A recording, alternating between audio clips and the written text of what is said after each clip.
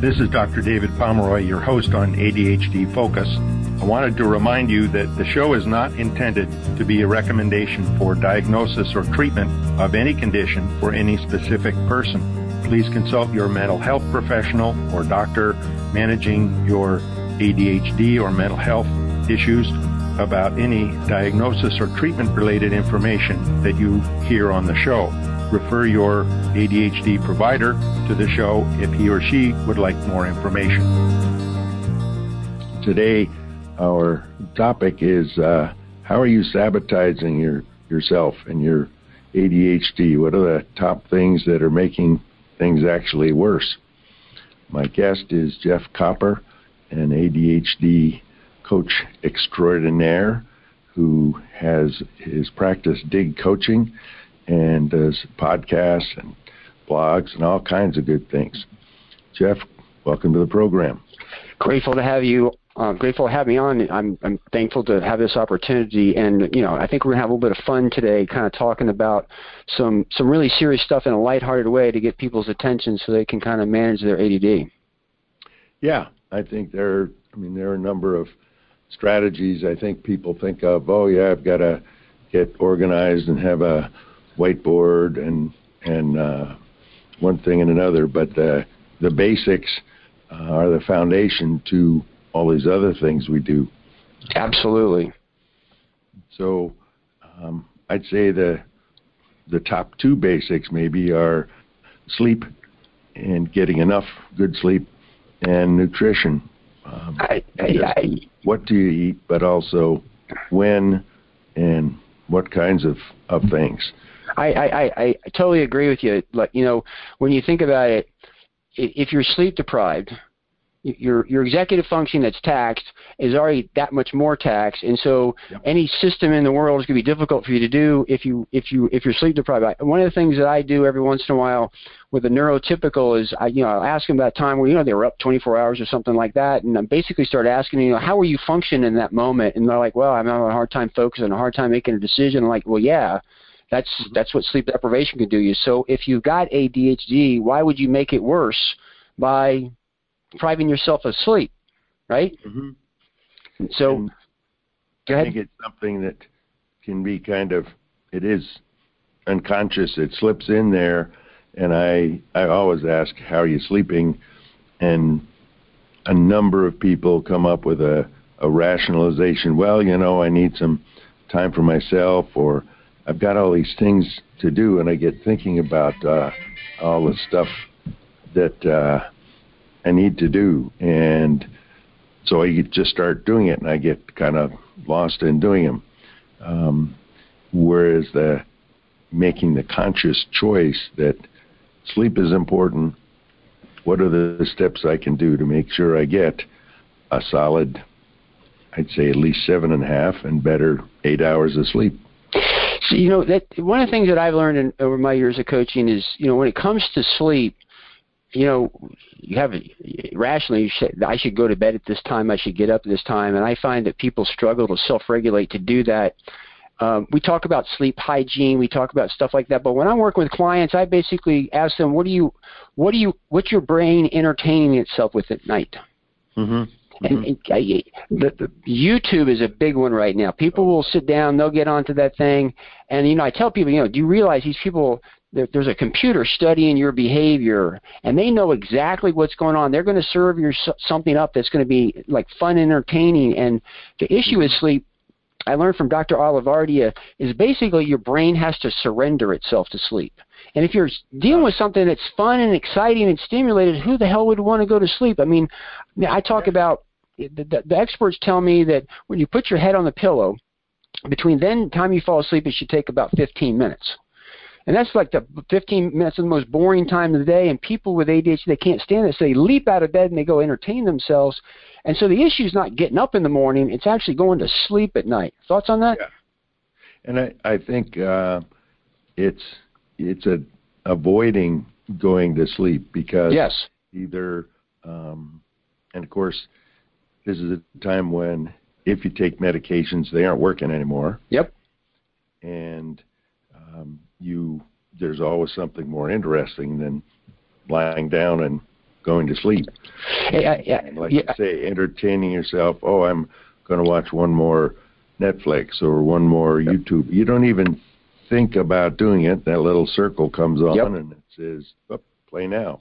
Sucker, keep watching me, keep watching me. So one of my things as a coach is I work with people and say, you got to be conscious and intentional about this. And if you really think about it, what you need is something at night to engage your attention that is interesting enough to capture attention, but not too interesting where you won't surrender yourself to sleep. So what that would look like, and again, what will work for one person is different from everybody, but I've had some success sometimes with adult coloring books, where you're sitting there, you're coloring the dots, or I've had some people that just doodle. One woman I remember, she turned all the lights in her house off, so it was all pitch black, completely black, and she had like one of those minor flashlights on her head, so it was like a spotlight, and she would go around doing busy work, like dishes and laundry, stuff that engaged her mind a little bit and kept it occupied, but it would surrender itself. And so it's kind of like finding that thing is like a Post-it note. It's sticky enough to stick to the wall, but not too sticky where it'll rip the paint off. Go ahead. I think the trap with some people is, in terms of the busy work, is more I have to get this done. I didn't get the dishes done, and I have to have this ready, and they get caught up in the doing and have to, and that's helpful to do that, but keeping in mind what's your ultimate goal is to get the sleep, so the next day you feel better. You're able to do those things more easily. They aren't such a drag on your energy, because when your energy's down, like you say, you aren't putting the energy you need into making decisions and choosing to do what you need to, instead of diverting yourself because you're tired and, well, why not? I call the McDonald's effect. I deserve a break today.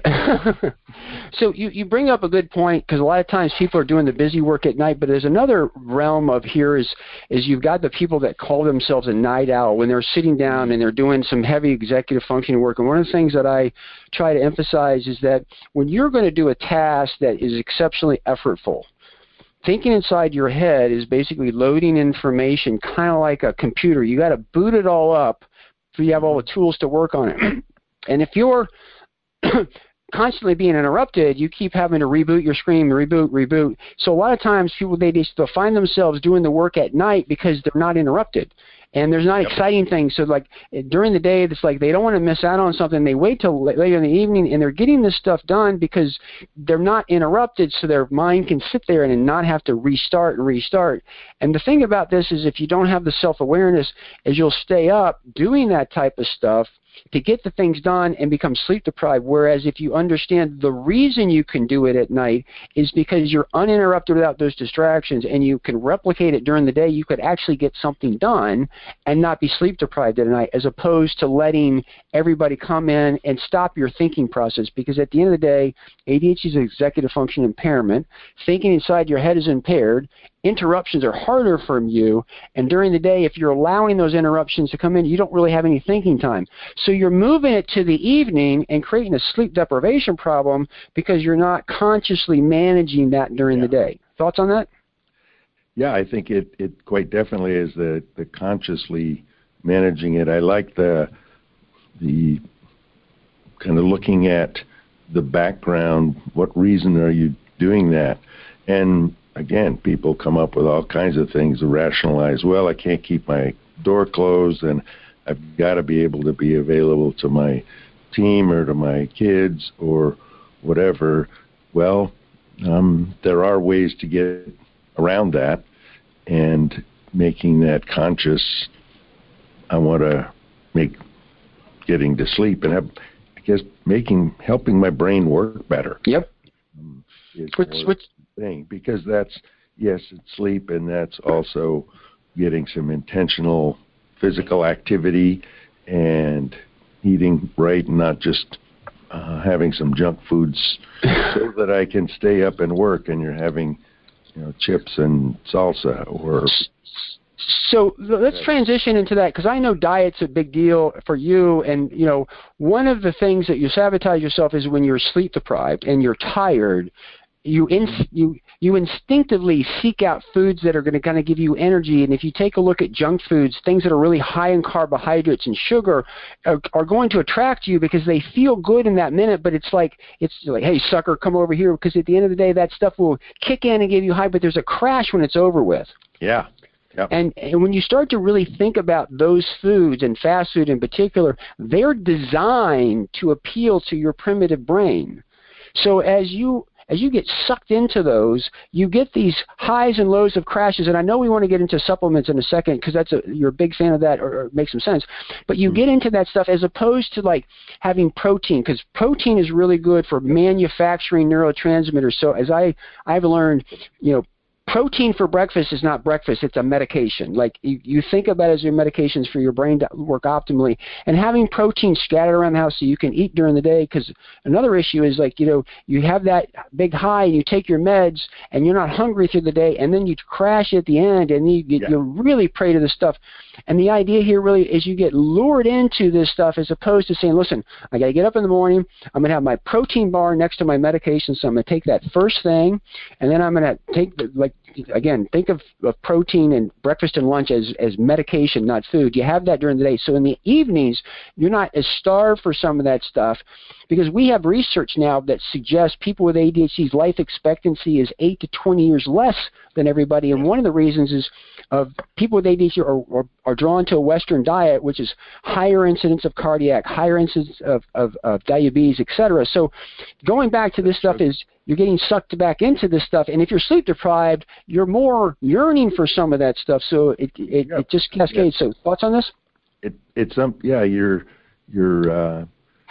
brain has learned. You learn that, I get a rush when I have a soda that's got a lot of sugar in it, or I'm going to just have a snack and it's something like caramel corn that again has the sugar, and you kind of feel full and you get that initial rush. Maybe that's more tempting at night because your meds aren't there, whereas the protein takes longer to break down, and it leads to some carbs and energy, but you get this steady level of it instead of the jump from the sugar and then insulin comes out and it drops everything down. They get that crash. And kids think of, or people think of kids, maybe they have some breakfast and then they aren't hungry for lunch, and they get home from school and they're grumpy and they have a headache, and adults do the same thing, but they don't even realize it. Or they're, I have to have something to eat, and so they go to the snack machine and get something. And one thing, a lot of people think of protein, I have to have eggs and bacon. And there's this concept of complementary proteins. So there are, I think it's 17 essential amino acids. We can't make them from something else. We have to eat them. And if milk has, for instance, 10, I'm just throwing that number out there, and whole wheat grains or whole wheat toast has 9, some of them are different, you put the two together, you get all 17. So if you have some milk and whole wheat toast and peanut butter on it, that's a complementary protein set. Yes. Or you have cheese and, again, some grains or whole wheat stuff. So doesn't have to be as boring as you have to have eggs every morning. Absolutely. Talking about brain food now. Yeah, right, exactly. The brain food that keeps you going on a steady level. You don't have this up and down of, sugar stuff. And there are supplements in there. They don't necessarily they don't take the place of protein, but they can help with some of the aspects of the ADHD brain, like tyrosine. L-tyrosine is the metabolic building block before dopamine. Well, if you have specifically supplement with that, your system's going to be able to make the most dopamine it's programmed to make. So then there's more stuff for medications to work on. And can I highlight that for a second? Understand that dopamine as a neurotransmitter is the reward neurotransmitter. It's very important when it comes to human evolution because it's the reason we procreate. It's the reason we forage for food. It's the reason people come in from the cold or come in from the heat or the urge to go to the bathroom. And the thing that always amazes me, I look at dopamine as the molecule of more, or really the motivation molecule, because it's the reward system to the brain. So we talk a lot about motivation and passion and interest, but at the end of the day, oversimplified, it's your brain's quest for dopamine. And what you're talking about is, hey, we need this at its highest levels in order for your brain to function. So it really makes a lot of sense to optimize it through these types of things in nutrition so that you have it all that's there, so you're running all cylinders. So again, I just really want to emphasize when we're looking at dopamine, think of it as highly correlated to motivation, and the more you can get of this, the better it is for you. Make sense? Yeah. And the other thing is that, and people hear of, yes, the reward center, and there is a specific center of the reward center. Dopamine hits that, feels good, and you want to do that. But dopamine is also the neurotransmitter that is in the prefrontal cortex, the part of the brain that's involved with the executive functions. And what medications do is help more dopamine stay in that connective space between the nerves so that then the signals get transmitted better. So that's the other side of dopamine besides the just reward part. That's what makes meds work, the amphetamines and the methylphenidate or Ritalin kinds of things.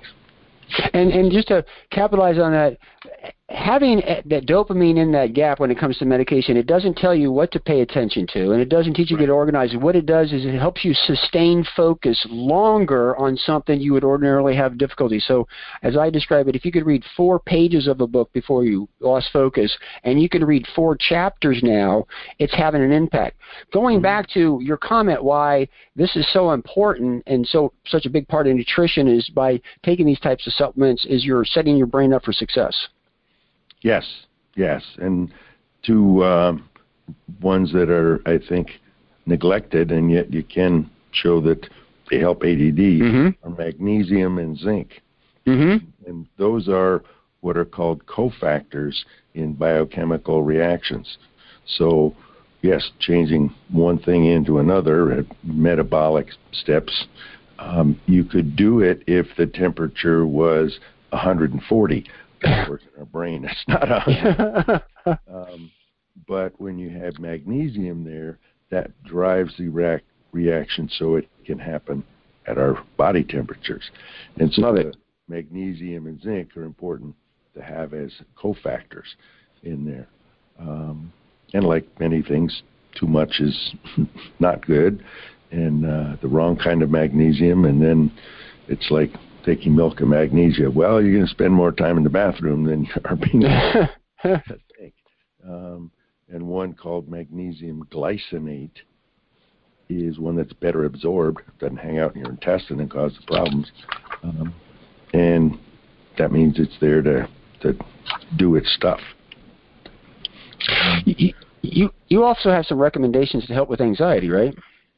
Yeah, and there's one thing that's omega-3 supplements, fish oil. And one of the things that just bothers me so much, and I see it in professional literature as well as in other publications, that, omega-3s didn't work.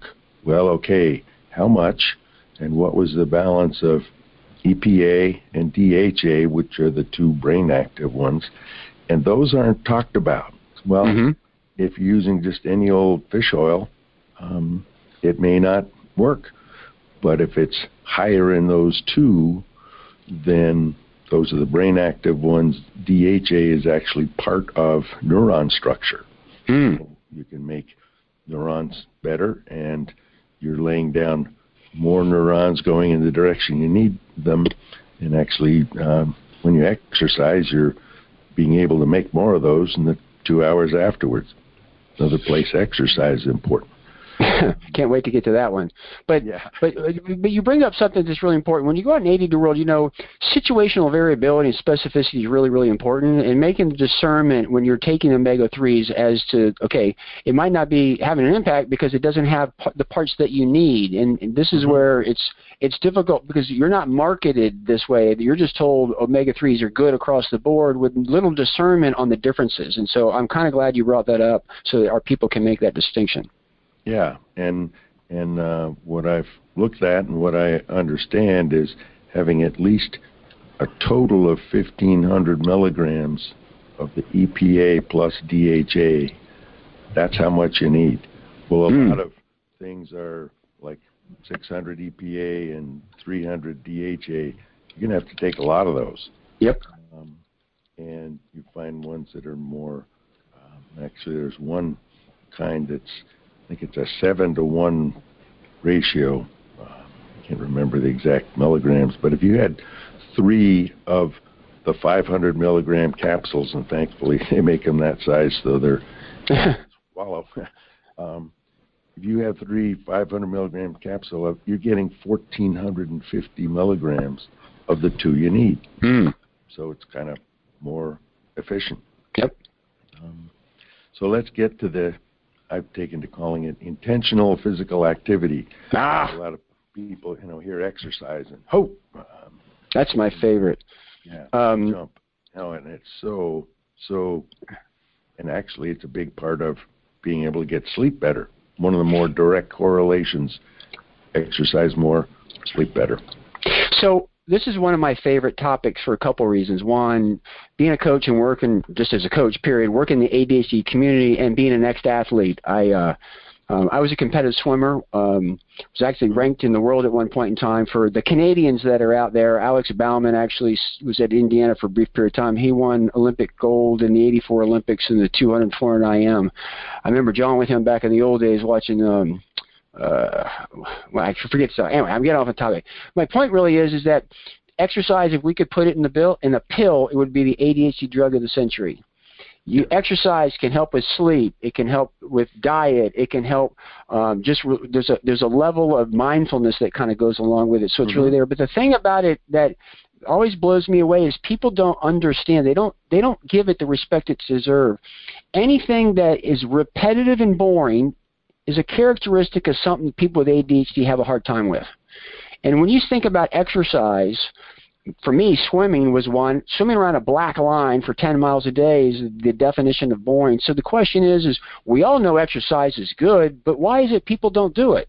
And the reason I say is it's a repetitive and boring task, and nobody's solving for the problem. If you're going to exercise, you got to bring something that's going to stimulate your brain. And I say this often, is when it comes to exercise, it's social, it's social, it's social. Did I say it was social? Because yeah, you mentioned that.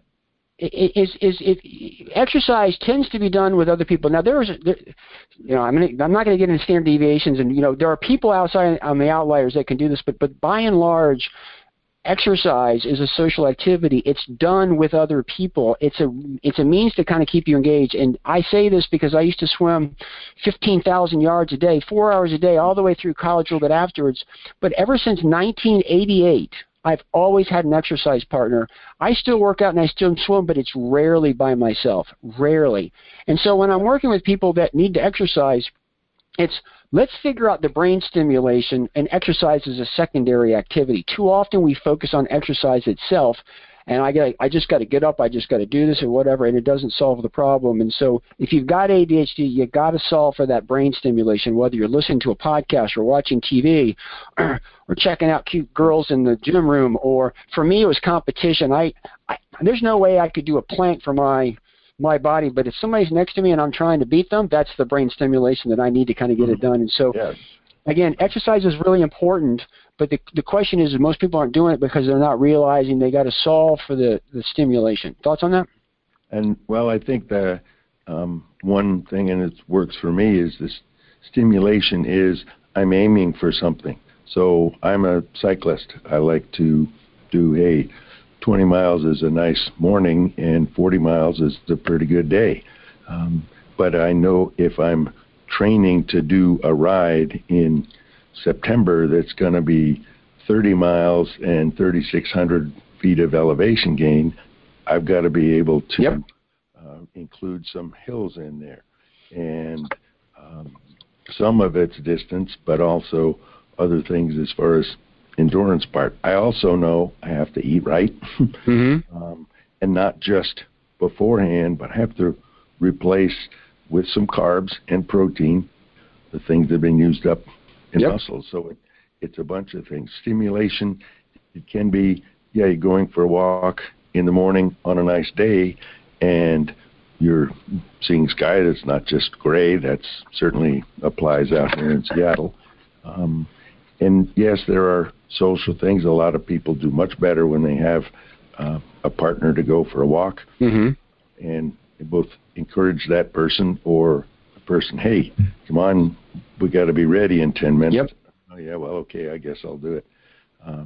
And, yeah, going to a gym can be social, but not. Exercise doesn't have to be, I'm setting aside an hour and a half and I have to go to the gym and certain weights or whatever. Not at all. It can be taking a 15-minute break for a walk at lunch, and you take one at home. 2 15-minute walks actually gives you about the value of a 30-minute one. So I have a lot of respect for Dr. John Ratey, who wrote the book Spark and really talks a lot about this. And everybody, utmost respect. I'm going to, as being who he is, he talks a lot about exercise, and like I said, it's great. And there's a prescription. A lot of times they'll say you need to do cardio 3 times a week for 30 minutes and stuff like that. And I totally subscribe to that. However, as a coach, people say, how much exercise should I do? And I go, the amount you will do. Like, if you'll do 20 minutes, but you're not going to do 30 minutes, realize that you won't do any at all. I'd rather you do 20 minutes and do it than 30 minutes and not all. And then the exercise you should do is not what you should do, but what you will do.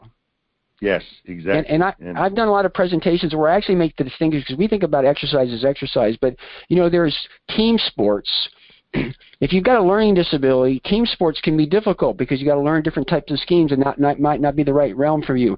There's individual sports. I was a swimmer. That's an individual sport, although there's a lot of socialization. Then there's non-competitive sports. There's sports that you can do because some people don't really like the competition of all. Then there's other things you can get some exercise, like chopping wood. I've actually had people before they would just split a cord of wood, maybe sell it, but their exercise was they enjoyed doing that. So when you look at exercise, you break it down into different kind of components, and sometimes certain exercises might not be for you because maybe you don't work well in teams, or maybe you don't really do well under competition. But you take a look at what works for your individual brain and mold the exercise to your brain, not try to get your brain to do the exercise you think it should. Yeah, and some kids, even adults, they like basketball, and sure, they may like being in a group that plays 4-on-4 basketball 4 days a week, but also just going out and shooting hoops on your own. That's getting you moving. You've got a goal and a reward. Hey, I made another basket. Or I learned how to do this move. It doesn't have to be you're in the game in competition. In a way, you're competing against yourself. But something like you say, what will you do? That's where I am using more the intentional physical activity idea of, you've got an intent, you're going to go out and play basketball, shoot some hoops, you're going to run, with a group of people you're going to walk, you're going to chop wood, something you're being intentional about doing it. And getting moving makes a huge difference. And as John Ratey said in his book Spark, and I had known this, I think it's pretty neat. There's a brain development neurotropic factor, and that's what helps neurons grow. In your brain, so you can set down new pathways, which is what we want to do with ADD, because the old ones haven't been working. Well, there's more of that available in the couple hours after exercise. So studying for an exam in college, if you go for a walk and sit down and study, you're going to be able to put down new facts better. Yes. So that's part of the key to helping our brain work better. And we're starting out one down with ADHD. And yeah, medications can help, but that doesn't give you the same boost as the exercise, as getting sleep. You can take all that or all you want, and you'll be awake, but you're still not going to be. Yeah, if you're doing all this other stuff wrong, that's not going to help that. We're going to take a break here to let all that we have talked about sink in. Join us for the second half of my discussion with Jeff Copper next week. This is Dr. David Pomeroy, and you've been listening to ADHD Focus. Talk to you next week. Make it a great one.